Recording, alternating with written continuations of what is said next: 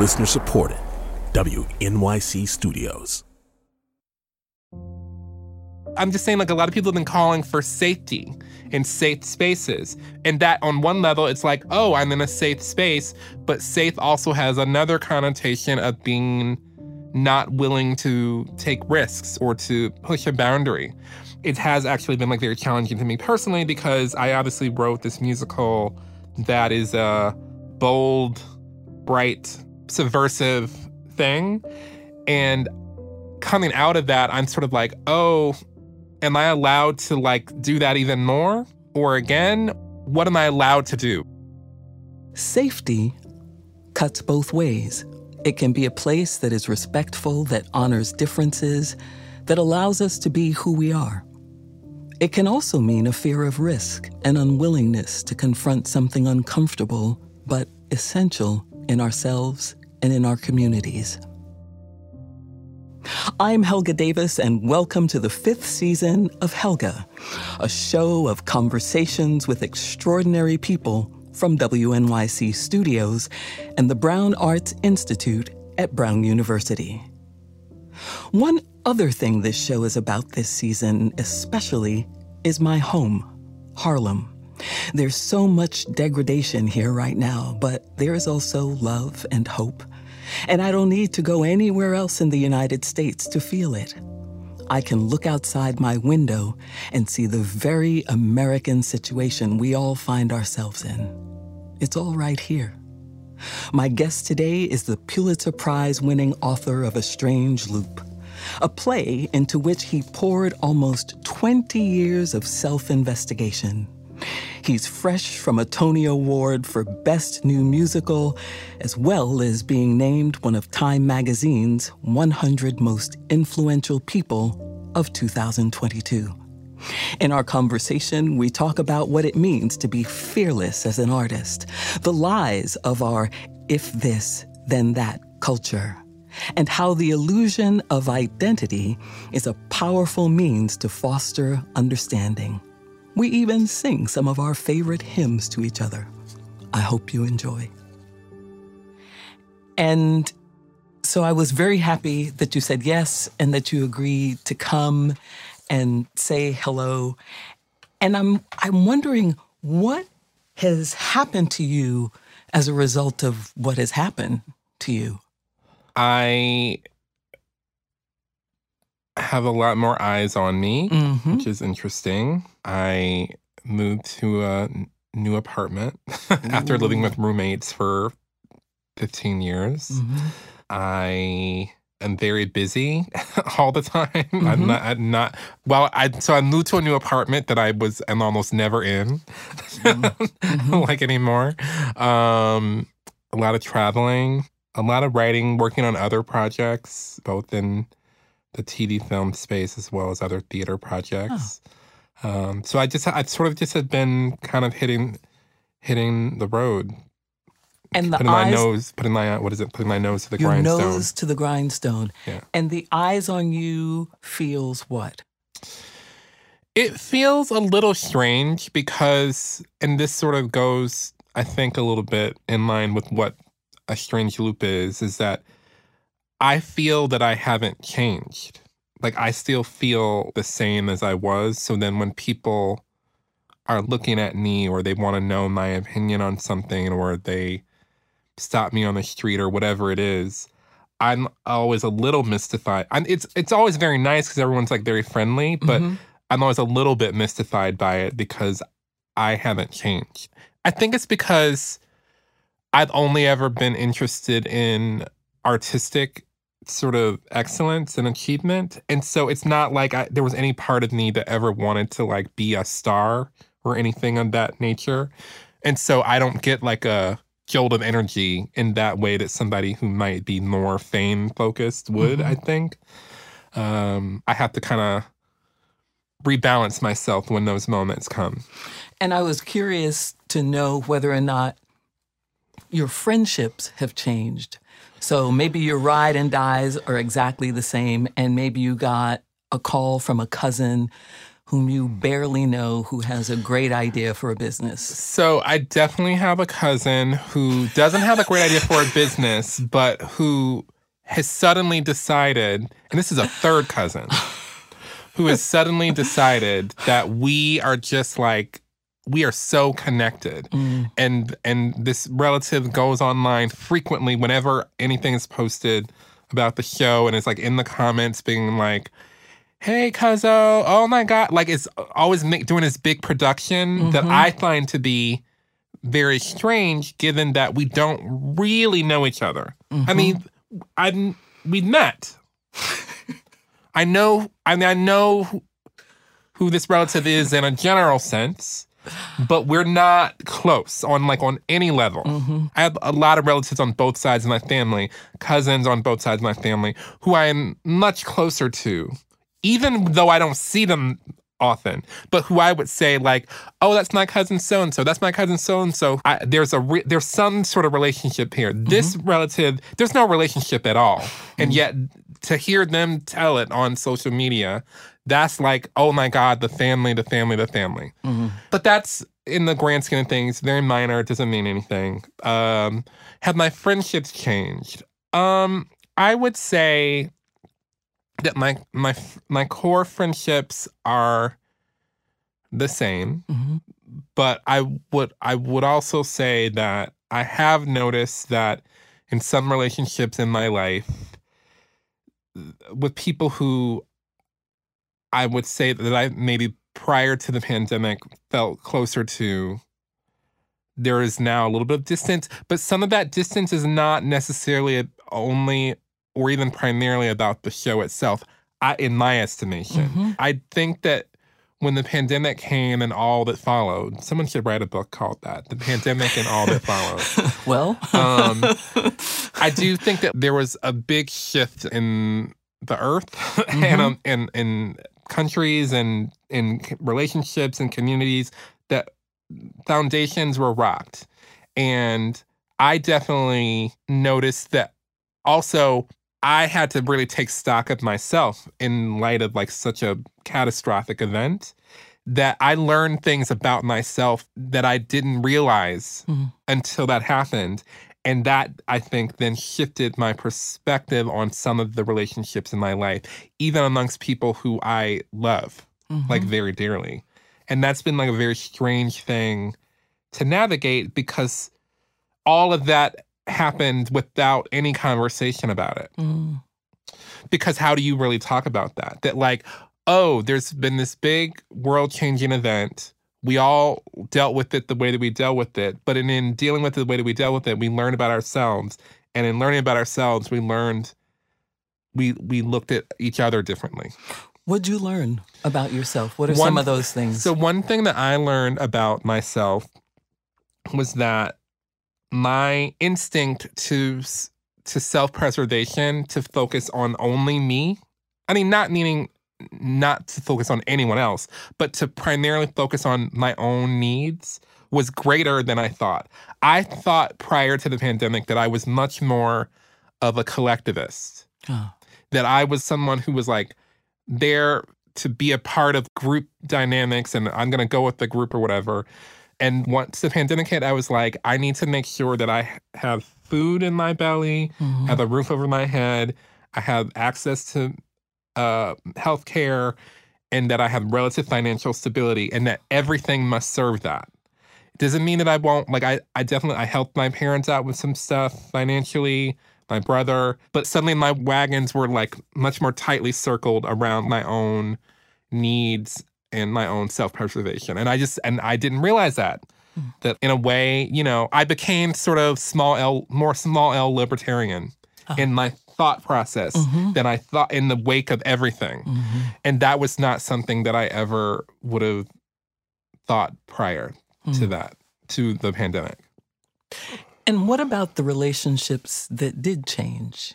Do you feel that they're changed forever? Is there an opportunity, or might there be an opportunity not to go back? Because this thing of going back and normalizing the behavior, the ways of thinking, the politics, the everything of before, and using this word normal all the time to describe that, I think is really misplaced. And so I'm wondering if you see or feel that there might be an opportunity one day to return to those relationships where you are now. I don't know the answer to that. Mm-hmm. And I don't know the answer to that because I hear everything that you're saying about not returning to quote unquote normal.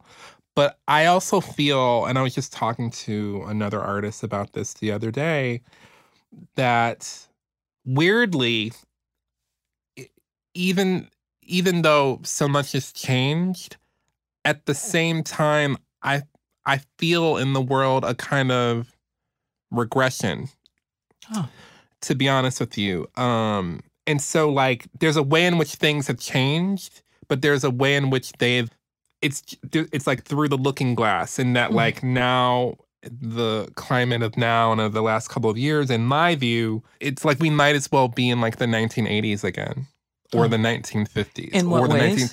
In the sense of in my view, there's a kind of cultural conservatism that I feel that I observe coming from all sides, of course, but like I feel it coming from folks who I used to think were maybe more open-minded. And I think that's been part of the difficulty that I've been feeling because my inclination is to speak and to say what I think and what's on my mind and to express and to be an artist and to sort of push boundaries and to challenge and to provoke and all of those things. And yet I also feel in this moment that I must be careful about everything that I say and write and feel and think. And that's a hard thing to do as an artist because your impulse is to say more, not to say less. Yeah. And it isn't that I don't think that there's value in being thoughtful about what you say. And I certainly am an artist who tries to be very thoughtful about what he says. But it's challenging, I think, to do that in a climate that's so hyper-focused on you may not say these words, or these words are harmful, or these words are violent, or whatever, and this constant redefining of language. In a sense that, like, going back to normal, we're not going back to a time, it seems, when you wouldn't be that conservative about what people can say and think and feel or whatever. But at the same time, it's now a new thing of, well, we must be very careful about what we say, which can be good in one sense because it means a lot of people who have been sort of ignored, marginalized, not included or whatever, there's now like a push to care for them in all ways, including the language that we use. But I just see there's like a double-edged sword to that I just, from my little corner of the world, that has been challenging. So then what do you think the future of the LGBTQ plus communities in the theater can be? It's hard to say because even that, like, that whole community is viewed in one cluster. It makes it, I think, difficult to parse out what stories, which artists, what producers can even sort of advance a vision. Because if the vision has to always be a monolithic one, or if not monolithic, then one that fits within a certain prescribed, socially accepted, sort of kid-tested and mother-approved boundary that one may never step out of on multiple fronts, then the future to me seems rather bland and dull and safe, and which, you know, that's a double thing. A lot of people have been calling dangerous. A lot of people, I'm just saying, like, a lot of people have been calling for safety, in safe spaces. And that on one level, it's like, oh, I'm in a safe space, but safe also has another connotation of being not willing to take risks or to push a boundary. And so I don't know what the future holds because so many people are either self-policing or policing others, even as they call to defund the police. I mean, I'm talking not like metaphorically. And so there's a little bit of I feel a contradiction sort of happening within LGBTQ world. Also because class plays like such a huge part in even how a lot of these LGBTQ issues are discussed or considered. And so again, I feel a little like there's like a conservatism around all of it. And when I say conservative, I mean like small c conservative. And it has actually been like very challenging to me personally because I obviously wrote this musical that is a bold, bright, subversive thing. And coming out of that, I'm sort of like, oh, am I allowed to like do that even more?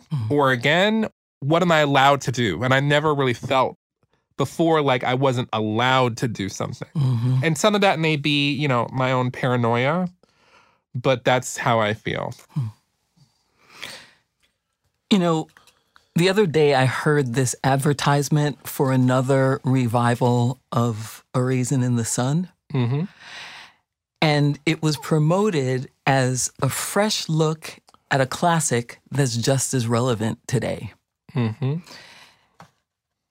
And I'm wondering what you think about this propensity to use the past as the vehicle for amplifying issues of today rather than promoting new playwrights to do this work and give us an opportunity to also look forward through a different lens.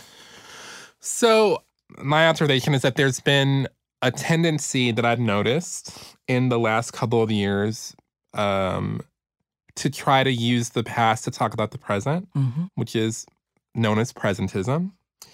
And I think that this tendency toward presentism is actually a disservice to both the past and the present.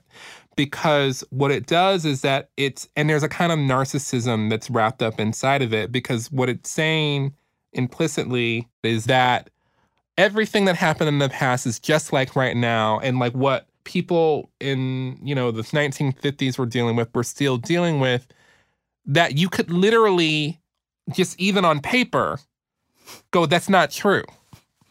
And yet somehow a lot of artists find like they find some sort of like self-affirmation in casting themselves as the same kind of victims that many of our ancestors were, when again, all you have to do is just look at one's circumstances. It doesn't mean that like today that one doesn't have problems, but I always find it curious, like, why aren't people talking about what problems you have today? And I think part of the reason why we're not is because that would, for many people, involve a kind of self-reflection and introspection that's actually quite uncomfortable. Because then they would have to realize the ways in which they might be complicit in a certain class exclusion of others. It might mean that they have a much more mundane existence than they thought. You know, there's like a lot of implications to looking in the mirror. And so I think that for many artists, it's easier to then put on the past as a kind of cosplay to then sort of use and then link that to whatever's happening today as a way to escape actually dealing with themselves. Yeah. And I would say, like, there are a lot of new playwrights out there, but many of them are also engaging in the same kind of presentism and sort of self-delusion. And I don't say that to seem like I'm like some snotty, you know, therapist, you know. Everybody has to like deal with themselves. But it's the only reason why I'm saying that is because in my particular musical that I wrote was one in which I had to spend nearly 20 years investigating myself and what I was up to. And even in doing that, there's still things that I didn't get to. So like, I could only imagine what it would be like to decide that I'm gonna like do an adaptation of something from the past or whatever, or adapt something. Like I often feel like, forgive me for going on so long about this, but like I've been thinking so much about the battles that have been happening, you know, around trying to account for the correct history of America or Black America or whatever communities there are. And it's really struck me that the way I hear people talk about this, as it is as if history is one thing at any moment and not millions and millions of people's perspectives and things that happened. There's so much, you know, that I don't know. And it's so funny because I went to a predominantly Black primary school, high school. Like I grew up in like a Black city, a Black family, Black church, Black everything. And I can testify to you that like the history I was taught in school was terrible. My teachers were no different than like anywhere else, just trying to get me to pass a test and like check things off a box. I mean, that's just being like very for real. I didn't get an extra special over immersion in white history growing up. I guarantee you, like there's things I'm deeply ashamed that I can't tell you about American history, let alone African American history. And so like this idea that like, oh, if you just read this book or this New York Times series or all these books, or you take all these classes that you're gonna know, you're not gonna know. Because history is fluid. Certainly there are many markers that we can track that will tell us about the history of like American imperialism and racism and so on and so forth, and all the people who were sort of abused and killed and whatever as a result of that. But even within that, there's still many micro histories. But Michael, even back to your point, we can't talk about that. That's right. We can no longer talk about that. We no longer have the wherewithal, the desire, the curiosity, the expansion of thought to take any of this on. I agree. So you take the books off the shelves and somehow that's an answer. Right. And it's also so baffling to me because we talk so much about history, but also what about math?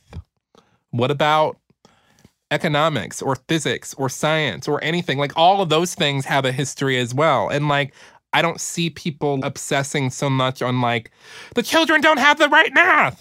The children don't have the right, you know, science to them, you know? And I don't know totally what to make of that because there is something to like, whoever writes the history book is in charge. That's real.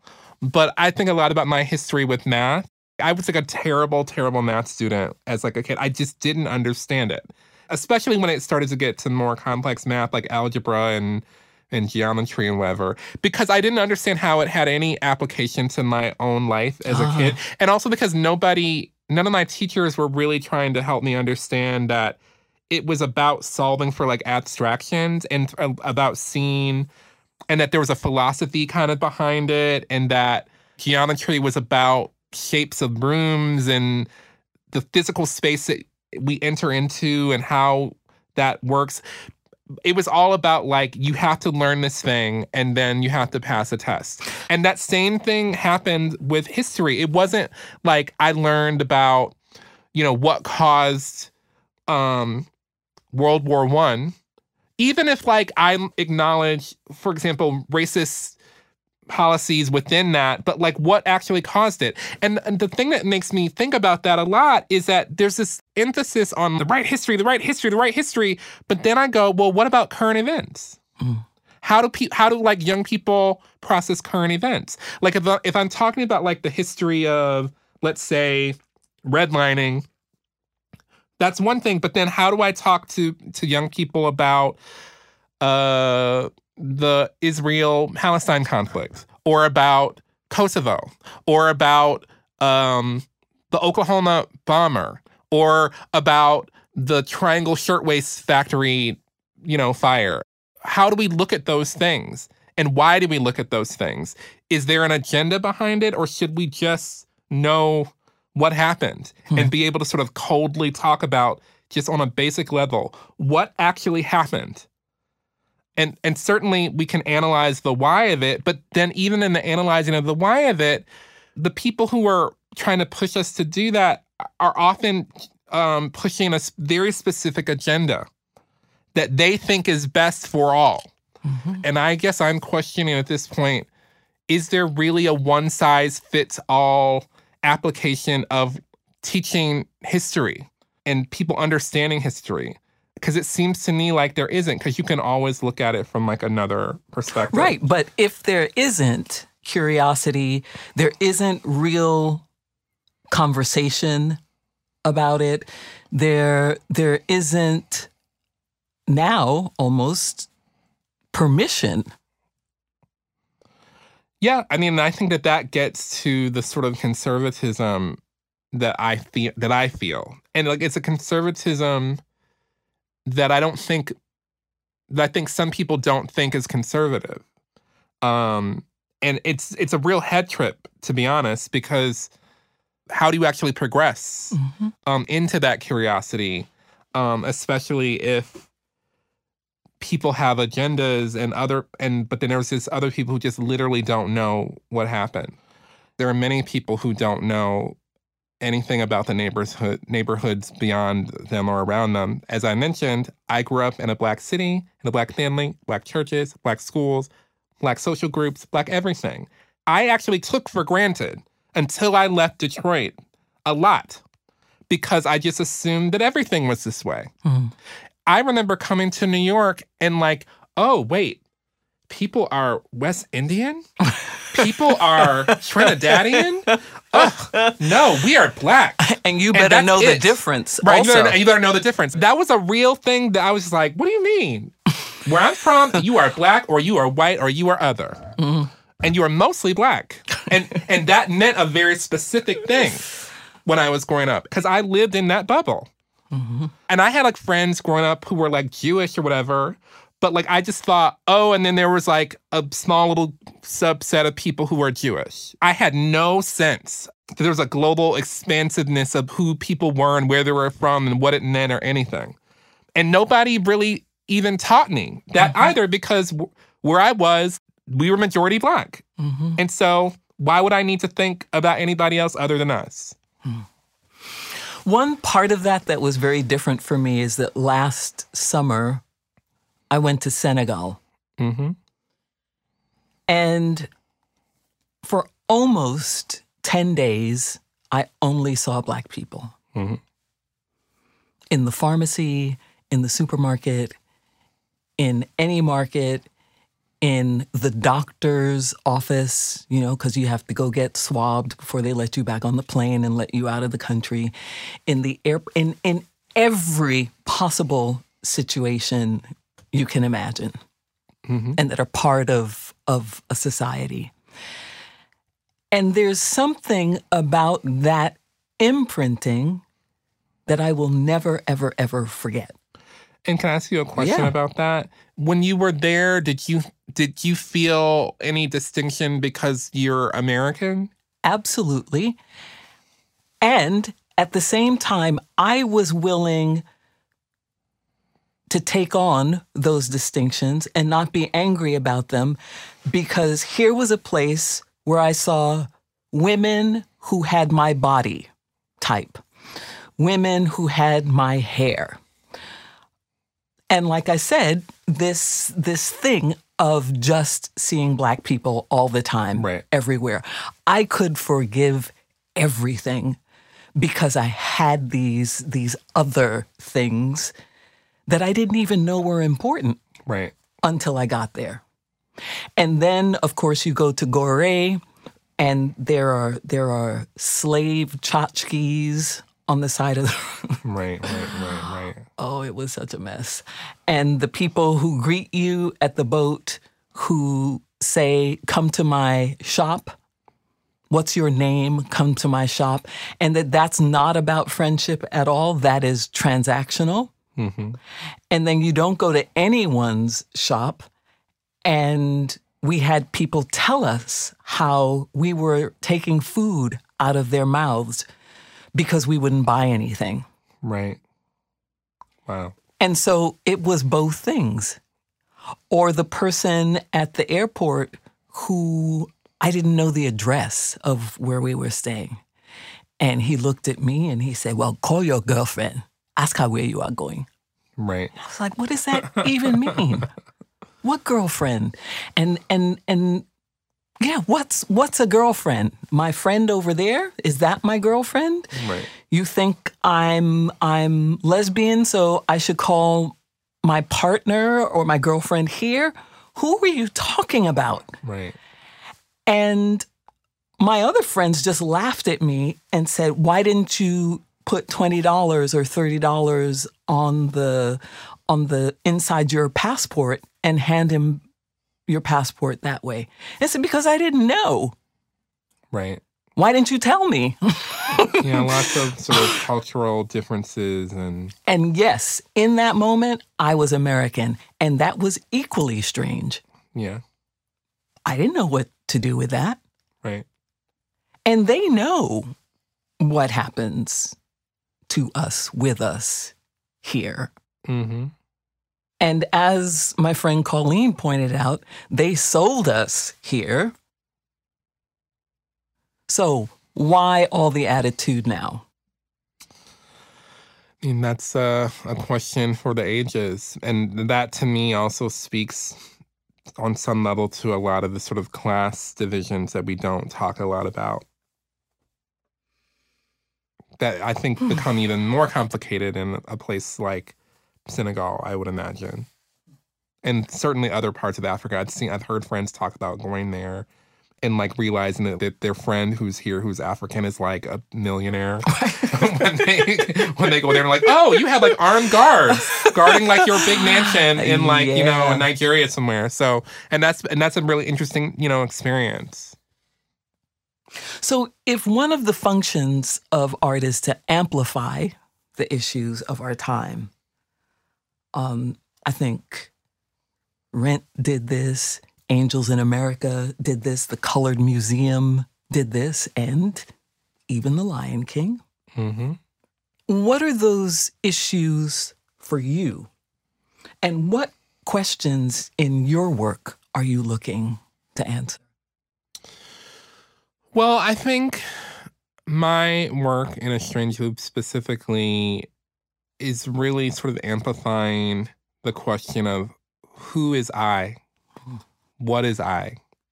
And who is I and what is I refracted through someone who, as he starts to show off, is Black and or gay and or queer, cisgender male, able-bodied, politically homeless, normie, leftist, you know, descendant of slaves, but thinks he's probably a verse bottom, but not totally sure of that.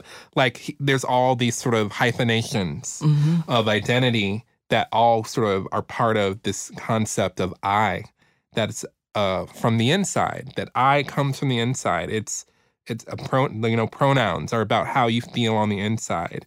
And so I think my show is really just posing this question of like, what does it mean to be that body traveling through space? Which I think is the question of any play. Mm-hmm. What does it mean? What are the consequences of these bodies traveling through space together, separately? What comes of that? And so I wouldn't say that I seek to answer any questions. I really seek to ask questions for people to think about, because everybody is going to have a different perspective on what it all means and what it means to them, you know? One of the things that I like about A Strange Loop is that it ends with, you know, the central character, Usher, sort of arriving at this place that I is just an illusion. And you also get the sense that, like, there's a certain kind of resolution that he comes to at the end, and yet it's not resolved at all, because that's what real life is like. And that's what I really sort of aim to to put on stage is like a question of like, what is real life? And like, how do we sort of identify the questions that we have in real life and share them with others? Because nobody knows what anybody else is going through. And that's has been like this really beautiful experience of A Strange Loop, specifically because there have been people who would come to the show who are told, who had just for whatever decided in their mind that the show is not quote unquote for them. But then they see this story and there's something in it that resonates, that feels like their life, even though the character doesn't look like them. Or the character does look like them on some level, and there's something that maybe they haven't shared with their neighbor or their social group or their family or whatever that resonates, you know? And so I just am really into promoting the exchange of energy and the idea that we can learn from people who are not like us. And we can learn from people who like actually aren't us. Because they're actors on a stage playing characters, you know? That for me is like a really powerful elixir. But then what is this I is an illusion? And you can't be all of the things that you described and believe that I is an illusion. But I think that that's the strange loop of it, because just because something is an illusion doesn't mean it doesn't exist. When a magician does a trick, my perception is real. Like I see what I see, but it doesn't materially exist, but it exists in my mind, which is where the I is. And so then what it ends up being about, what I is really about, is a matter of perception. And that your perceptions are constantly changing, or they go through stages of changing. That certainly was true for me. My I changed during the last couple of years because my perceptions were changing. You're listening to Helga. We'll rejoin the conversation in just a moment. Thanks for being here.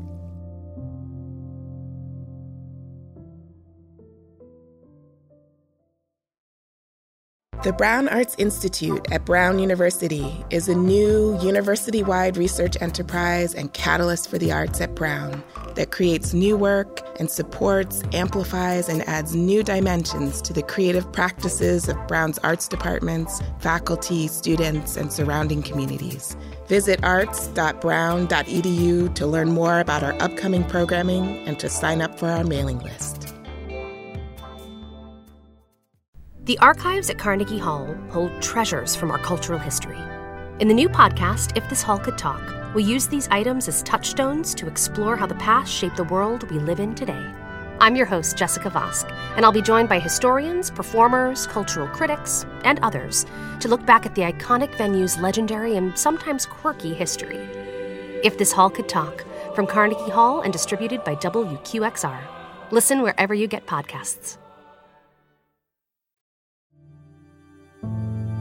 And now, let's rejoin my conversation with playwright Michael R. Jackson. Did you discover these things in therapy? And what was it, or is it like for you to have been or to be in therapy? I did discover some things in therapy. Therapy was like an important piece of the journey of A Strange Loop at a certain point. It helped me actually sort of identify dramatically what Usher's problem was and how to sort of organize some plot things around it. I'm not in therapy currently, though I desperately need one. So if you or anyone listening to this podcast are like, oh my God, I have a therapist for you, or I am a therapist for you, please find me. I need your help. I'm losing my mind on a number of fronts that we can either get into or I can get into on the couch when I find you. I'm a big believer in therapy and talking to people about your problems. I just had a long talk with my agent this morning that was basically a therapy session, and I felt so good when I came out of it because he had like a perspective that helped me put some of the stuff I've been dealing with in perspective. But yes, so therapy was a part of me coming to some of these conclusions. And did you do talk therapy or did you do any body-based therapy? I did a therapy that was called Gestalt therapy, which there was talk therapy was part of that, but we did this thing called tapping. Oh. Where you tap on different chakras on your body and you sort of identify an issue, and I had to keep saying, even though I can't remember exactly what it is now, even though I'm going to make something up, even though I'm mad at my mother, I completely and totally accept myself. Even though and you tap on yourself. And it helps you like get into your body of like what are your body's physical responses to emotional stress. And once you're able to put together the like emotion with like, I like the thing that we would notice, that I noticed when I was in therapy during Gestalt therapy was that like when I got sort of anxious or sad or worried about certain issues, my stomach would like get tight. And I had to like identify that so that then in the moment, my therapist would go, what's happening in your body? Like she would constantly interrupt me to go, what's happening? When she could see me getting like emotional about something, and she would bring it back to my body. And somehow putting those two things together started to help me over time to be aware of how I reacted to certain situations and how to sort of move through them without being in this sort of fight or flight place. It's why I know I need therapy again, because there's been some stressful stuff that's happened recently that I have not reacted. Like I've like gone into a fight or flight kind of place. And I think I actually need to get back in touch with my body.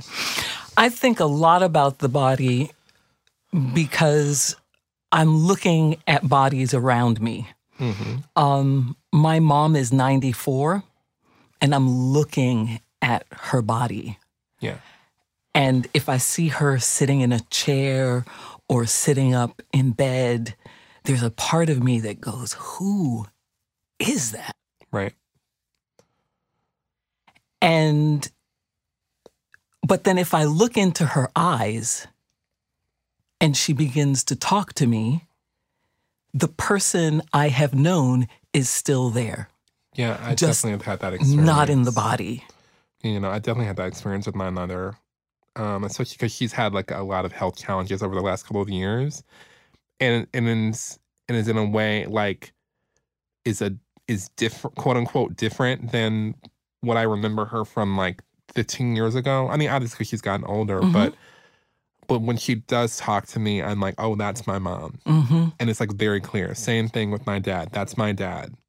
It's really interesting how that works. And what about your own body? When I think about and look at my body, because I've done so many things that feel super athletic and endurance-based. The therapy that I did is called core energetics, and like you hit stuff and you kick and you yell. And so, I don't know, that might be good for you. That might be good for me, to be honest. Can you do that with a person, or you do it with a person or with a group? Okay. The thing that's fascinating about doing it with the group is that everyone in your life is in the group. Your mother is in the group. Your father is in the group. The person who kicked you in third grade is in the group. Everyone is in the group. And so you get to interact with the energy that those entities hold and move the energy from where you've been with them to some place that is genuinely new, you. And you do it through the body. Well, I've always had, I don't have body dysmorphia, but I've always had like sort of self-image issues around my body, particularly, you know, coming out as gay and entering into like gay male spaces where so much about bodies and sexuality and value comes into play. And that has historically been a struggle for me, though I will say some of the therapy and getting older has put some of it into relief. Though I did find myself on Fire Island recently and was challenged, you know. In what way? In that, like, you're just looking around at all these people with their shirts off and everybody's like a certain kind of fit, or it seems they are. And it was also like predominantly white, though not all white. And like, it definitely triggered a kind of body memory in me that would feel shame because I don't look like them or whatever. But luckily, I'm also, again, because I think I've done therapy and I've gotten older, I'm able to remind myself that, like, I don't mind the body that I'm in and that my body has its own space that it occupies in the world that is valuable. And I actually don't want to attach any sort of external validation or to that.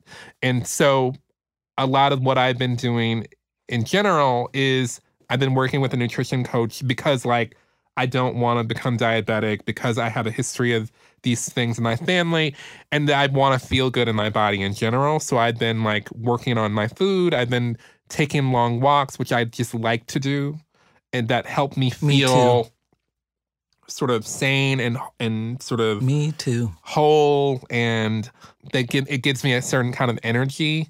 And that's, like, enough. There's nothing about what I'm doing that's really along the lines of trying to fit into a social scene or a class.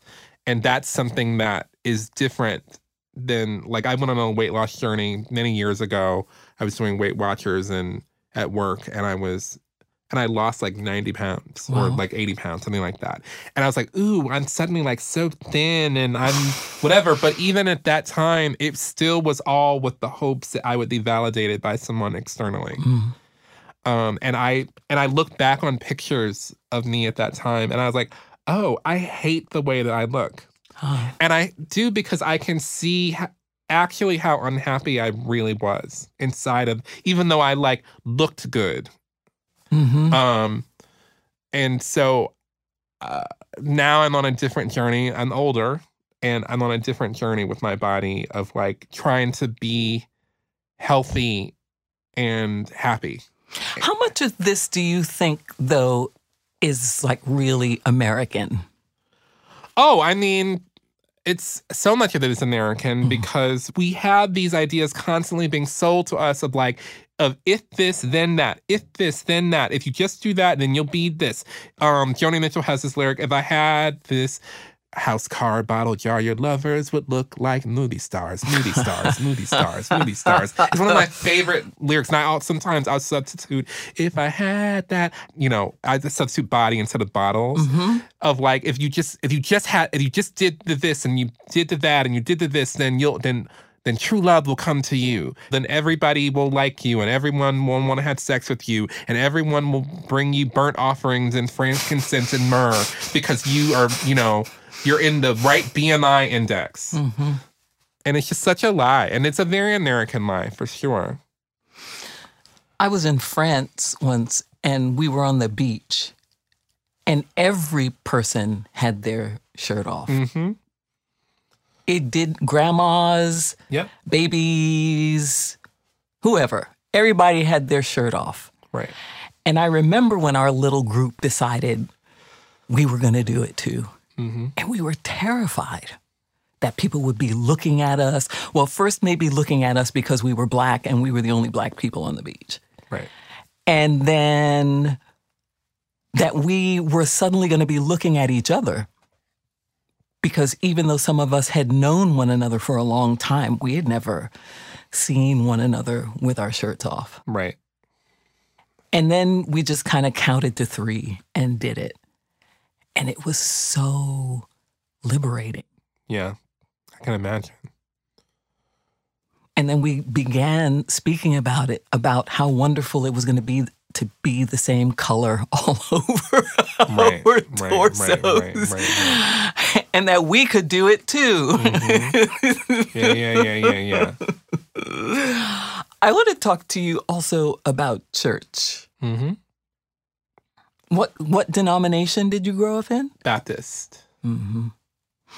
Did you sing in the choir or play an instrument in church? When I was a little kid, I sang in a choir, and then as I got older, I actually played for 2 of the choirs. I played for the children's choir and for the inspirational choir, which was, like, older folks in the church. Did you get saved? Yeah, I mean, I joined this church. I was baptized and all of that when I was 7 or 8, 6 or 7. Oh, wow.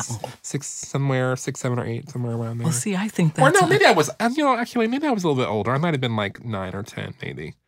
But I was young. I was a good kid. Wow. I think that's too young. It's before you can really make any choices, no? Well, I mean, but I also did make the choice. I mean, but that speaks to the power. Would you not make the choice? That speaks to the power of religion and cults. And I'm not saying my church was a cult, but like, I couldn't tell you what my frame of mind was when they opened the doors of the church and I went to join. But somehow I felt like at that age that it was important for me to officially become a member of this body that I was going to every single Sunday and sometimes multiple days a week because of Bible studies and all this sort of stuff. I was like very raised in the church. Me too. And so the more I think you're immersed in something like that, especially if you're a young child, it's very impressionable. Like, why wouldn't you do it? Because also when you see kids getting baptized, you feel like I want to be a part of that. I'm missing out on something. You felt like that. Yes. You know how I felt? First of all, I couldn't say the thing. I couldn't say that I was born a sinner. Mm-hmm. That made me so angry because I felt like I just got here. So right. How is it that I got this thing and I'm trying so hard and I'm obedient, I am respectful, I'm smart, I go to school, I do well, and I feel like I'm doing all the things. So how come in this family that is the family I know that's just outside the family I grew up with, that all of a sudden, it felt like everything about me was bad. And so then, even though I saw my brothers, my church friends, and like you, I was there Sunday, Friday through Sunday, I was there, some study, some food thing, some something, and I watched my people get baptized. I watched my people go up to the altar and confess, and I could not do it. And what denomination were you raised in? Pentecostal. So that was like even more intense than Baptist. So like, I guess for me, because the church that I grew up in was like kind of an extension of like the neighborhood. And so I didn't even really, really understand what it was that I was signing up for. So like if someone said, you know, oh, are you a sinner?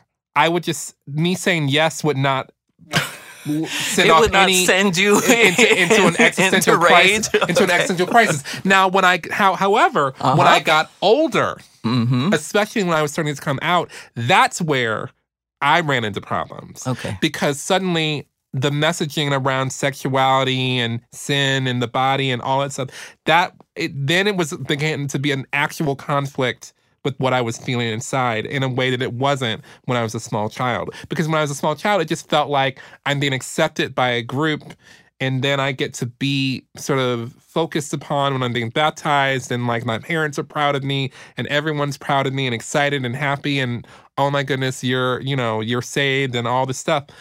And that was it. And then like that was the end of that Sunday, and then the next Sunday it was somebody else's turn. Okay, so then you get older. And you understand the consequence, or you understand what it is that you've been born into, what you've accepted, what you've been a part of. And then what? Well, then I sort of started to drift away from it, particularly when I was 18 and then I went away to college and I didn't have to go to church every Sunday or be in community with all those folks, or go to Sunday school, or go to Bible study, or play for the choir, or any of that stuff. But in that interim period, when I sort of recognized that there was something that wasn't resonating with me, it was like difficult because I had to still go and participate and and kind of be an imposter for a couple of years. And even like in the years after, like I would come home and people would, or my mother would call me and be like, do you have a church home in New York? And all this stuff. And like I would shift and lie or half truth or like, because maybe I had visited a church, but it wasn't like I was going to join. But there was like all kinds of reasons for why I wasn't, because I had this sort of conflict with the literally the very notion that I was inherently sinful and that my sin was like about my flesh. And also that frequently issues of sexuality, which tended to mostly be heaped on to gay people, although it could happen with heterosexual people too. Especially women. Especially women, but it would be treated differently. Because like in my church, so many girls would end up pregnant outside of marriage, and there was much we made of that. But like once that baby got there, everybody was like so excited because it's a baby, and the sort of sinfulness of it was like washed away in a way that it would not be if you were gay. But it's also sinful for the women and not for the men who impregnated them. That's correct. Well, because also in all of those scenarios, the men who impregnated them were not there. If the men who impregnated them had been in the church, I definitely think it would have been a problem for both of them. But again, once that baby got there, suddenly it's like, you know, Jesus and Mary are not, Mary's pregnant and with Joseph, but then once Jesus gets there, everybody's happy. Like that. But like in my church, I don't think there was ever a case when like a guy in the church got a girl in the church pregnant. Like that never happened. And so you're in this conflict. I know the way that I resolved my conflict was that I started worshiping at the Paradise Garage.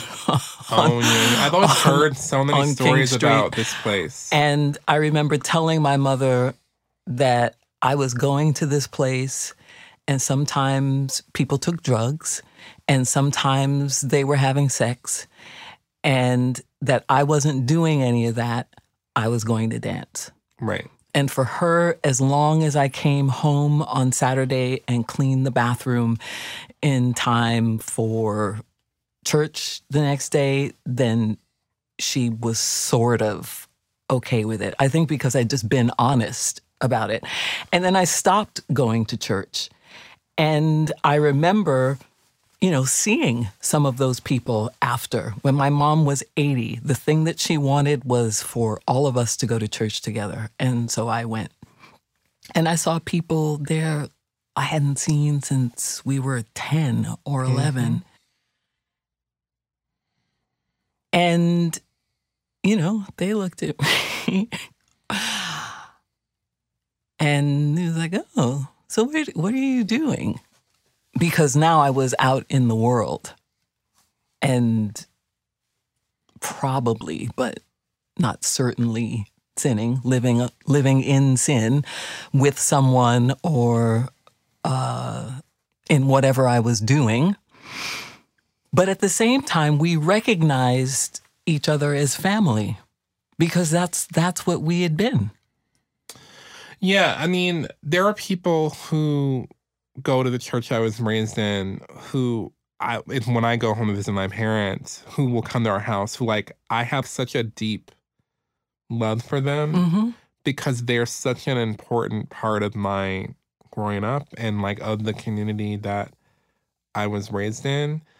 And I'm so grateful, even though I had like complicated feelings around the institution, the people, like I loved them, and they just mean a lot to me. And I still love them. Yeah.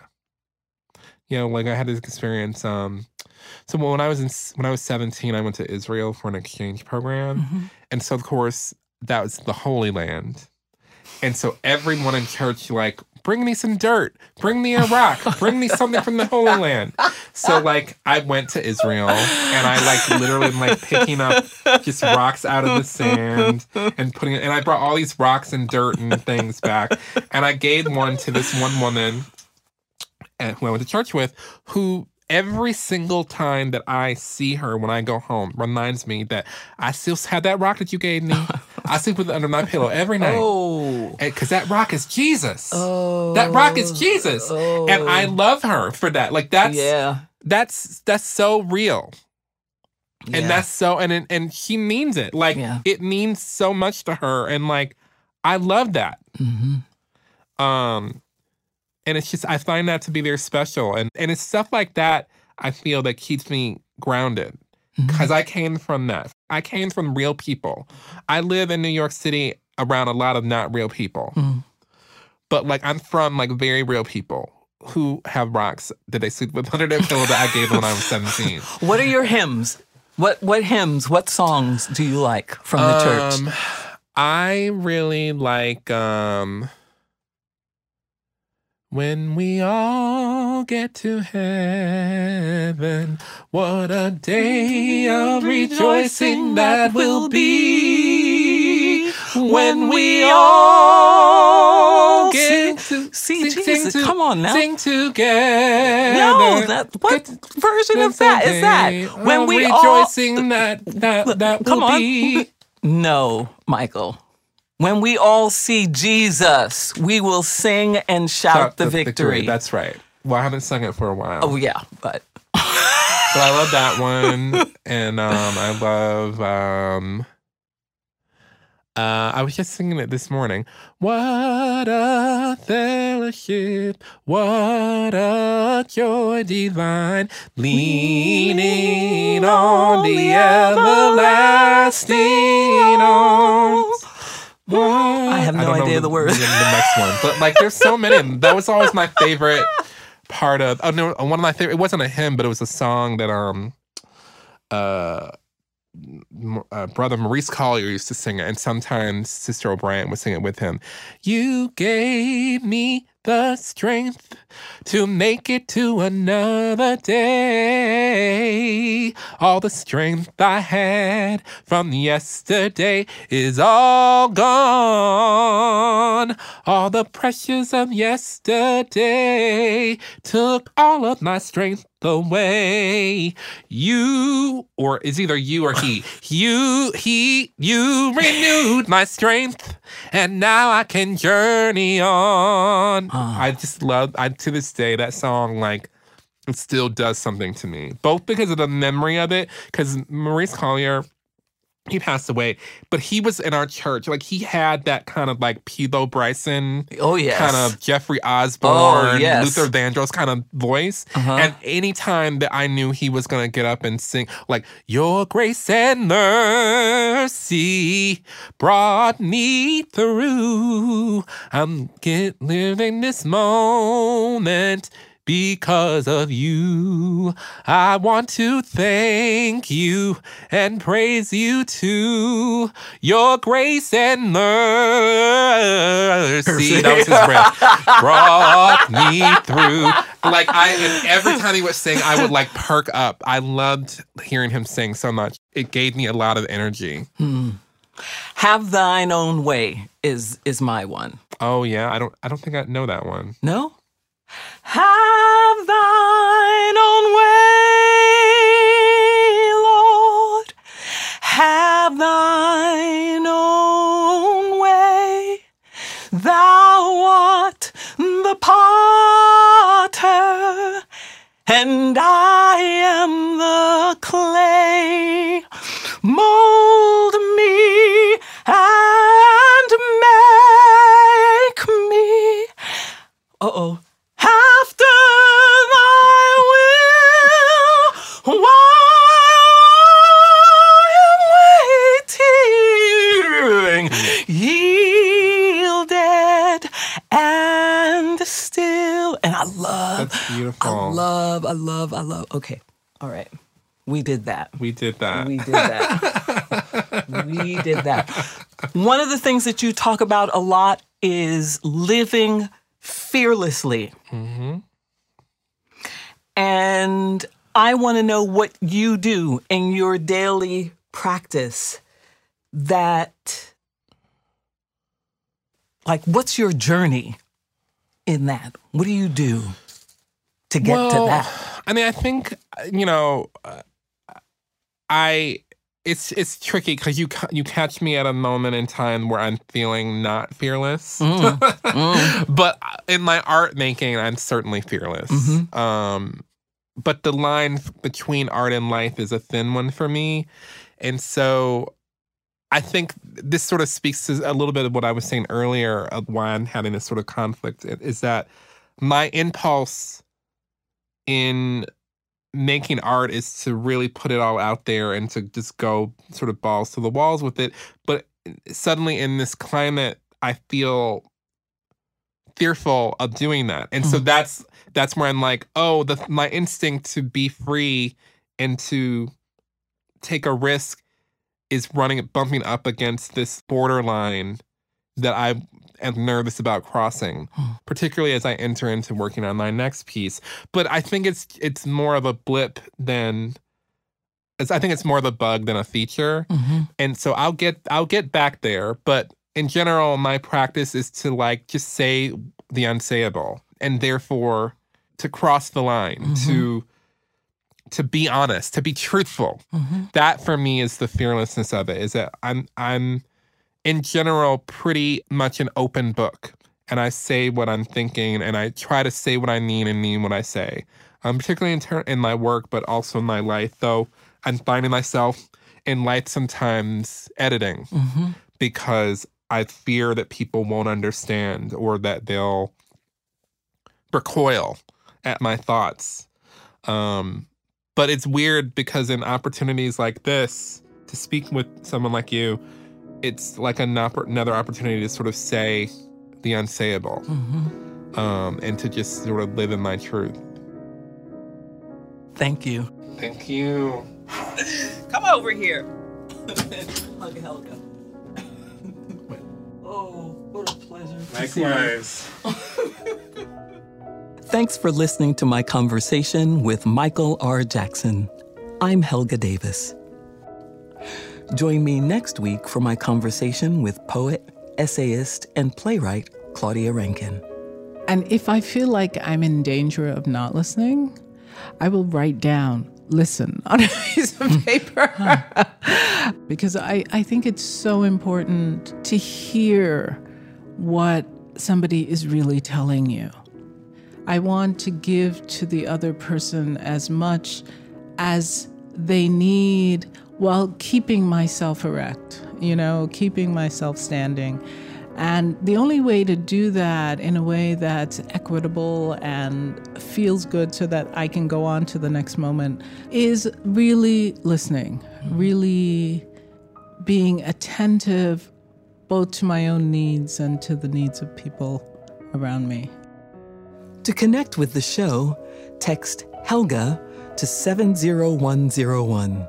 And we'll send you a link to our show page with every episode of this and past seasons, transcripts of my conversations, and resources of all the artists, authors, and musicians who have come up in conversation. We'd also love to hear from you, so drop us an email anytime at helga@wnyc.org. If you want to support the show, please leave us a comment and rating on any of your favorite podcast platforms. And as always, thanks for listening. Season 5 of Helga is a co-production of WNYC Studios and the Brown Arts Institute at Brown University. The show is produced by Alex Ambrose and David Norville, with help from Lucy Jones. Our technical director is Alan Gofinski, and our executive producer is Elizabeth Nonamaker. Original music by Michelle Ndegeocello and Jason Moran. Avery Willis Hoffman is our executive producer at the Brown Arts Institute, along with producing director Jessica Wazalewski. WQXR's chief content officer is Ed Yim.